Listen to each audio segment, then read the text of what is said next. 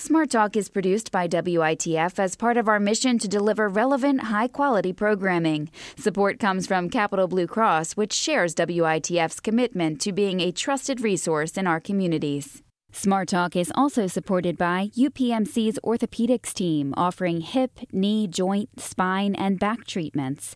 Learn more at upmc.com/centralpaortho. You're listening to Smart Talk on WITF. I'm Scott Lamar. Hemp has been making a comeback in recent years. It's a crop that played an important role throughout history until it became illegal to grow because of its relationship to marijuana, although no one was getting high off of hemp. Farmers have been encouraged to grow hemp in the last few years because it's cheap, easy to grow, and has a multitude of uses. However, Kreider Farms in Lancaster County has found a new role for hemp, feeding cage-free chickens a vegetarian diet that includes 20% hemp seed. And then they lay eggs. They're sold under the brand name Chiques Creek Eggs. And joining us is Khalee Kreider. She's marketing manager at Kreider Farms. Ms. Kreider, welcome to the program. So how did hemp eggs, and I'm shortening the name there, but how did these hemp eggs come about? Hi, Scott. It's great to be here. Thanks for having me. So we started hearing about a renewed interest in hemp around 2016, and as a company started to brainstorm on how we could conceptualize an agricultural product into our existing lines. Kreider, as a dairy and egg producer, a hemp-fed egg just seemed to make the most sense. So we started working with our local feed company and developed a proprietary feed, which included a hemp seed cake, which is actually a byproduct of the hemp plant. And after, several years of trial and error and testing, we finally landed on a formulation that was able to output an elevated level of nutritional that we were looking for. And so we finally launched the hemp eggs in December of 2021. So you kind of touched on this, but what's the makeup of the feed that the chickens get? Yeah. So obviously the star of the show is the hemp seed cake, but the diet also includes corn, soy, wheat, and a variety of essential vitamins and nutrients. We have a full breakdown of all of that on our website if you wanted to take a deeper dive. But the diet was formulated and tested by several doctors of poultry nutrition and peer-reviewed by PA universities. How's that different than, say, a traditional feed that chickens get?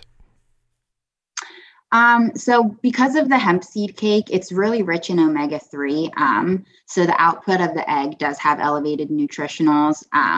So compared to a standard egg, here's just a snapshot. 3 times the omega-3, there's 33% more lutein, 2 times the vitamin B12, and 4 times the vitamin D. So than a traditional egg. So that's what makes the eggs unique. So are you saying that these hemp eggs are healthier for humans? We call it in the industry a fortified egg. So there's a couple of them out there on the market, which just, the feed is enriched for the chickens, which results in a higher output of nutritional that is then consumed by humans. But this is just the first product that actually includes hemp into the fortified feed. Now, when you say first, these eggs that you're talking about under the Chiques Creek brand, this is a first in the country, correct?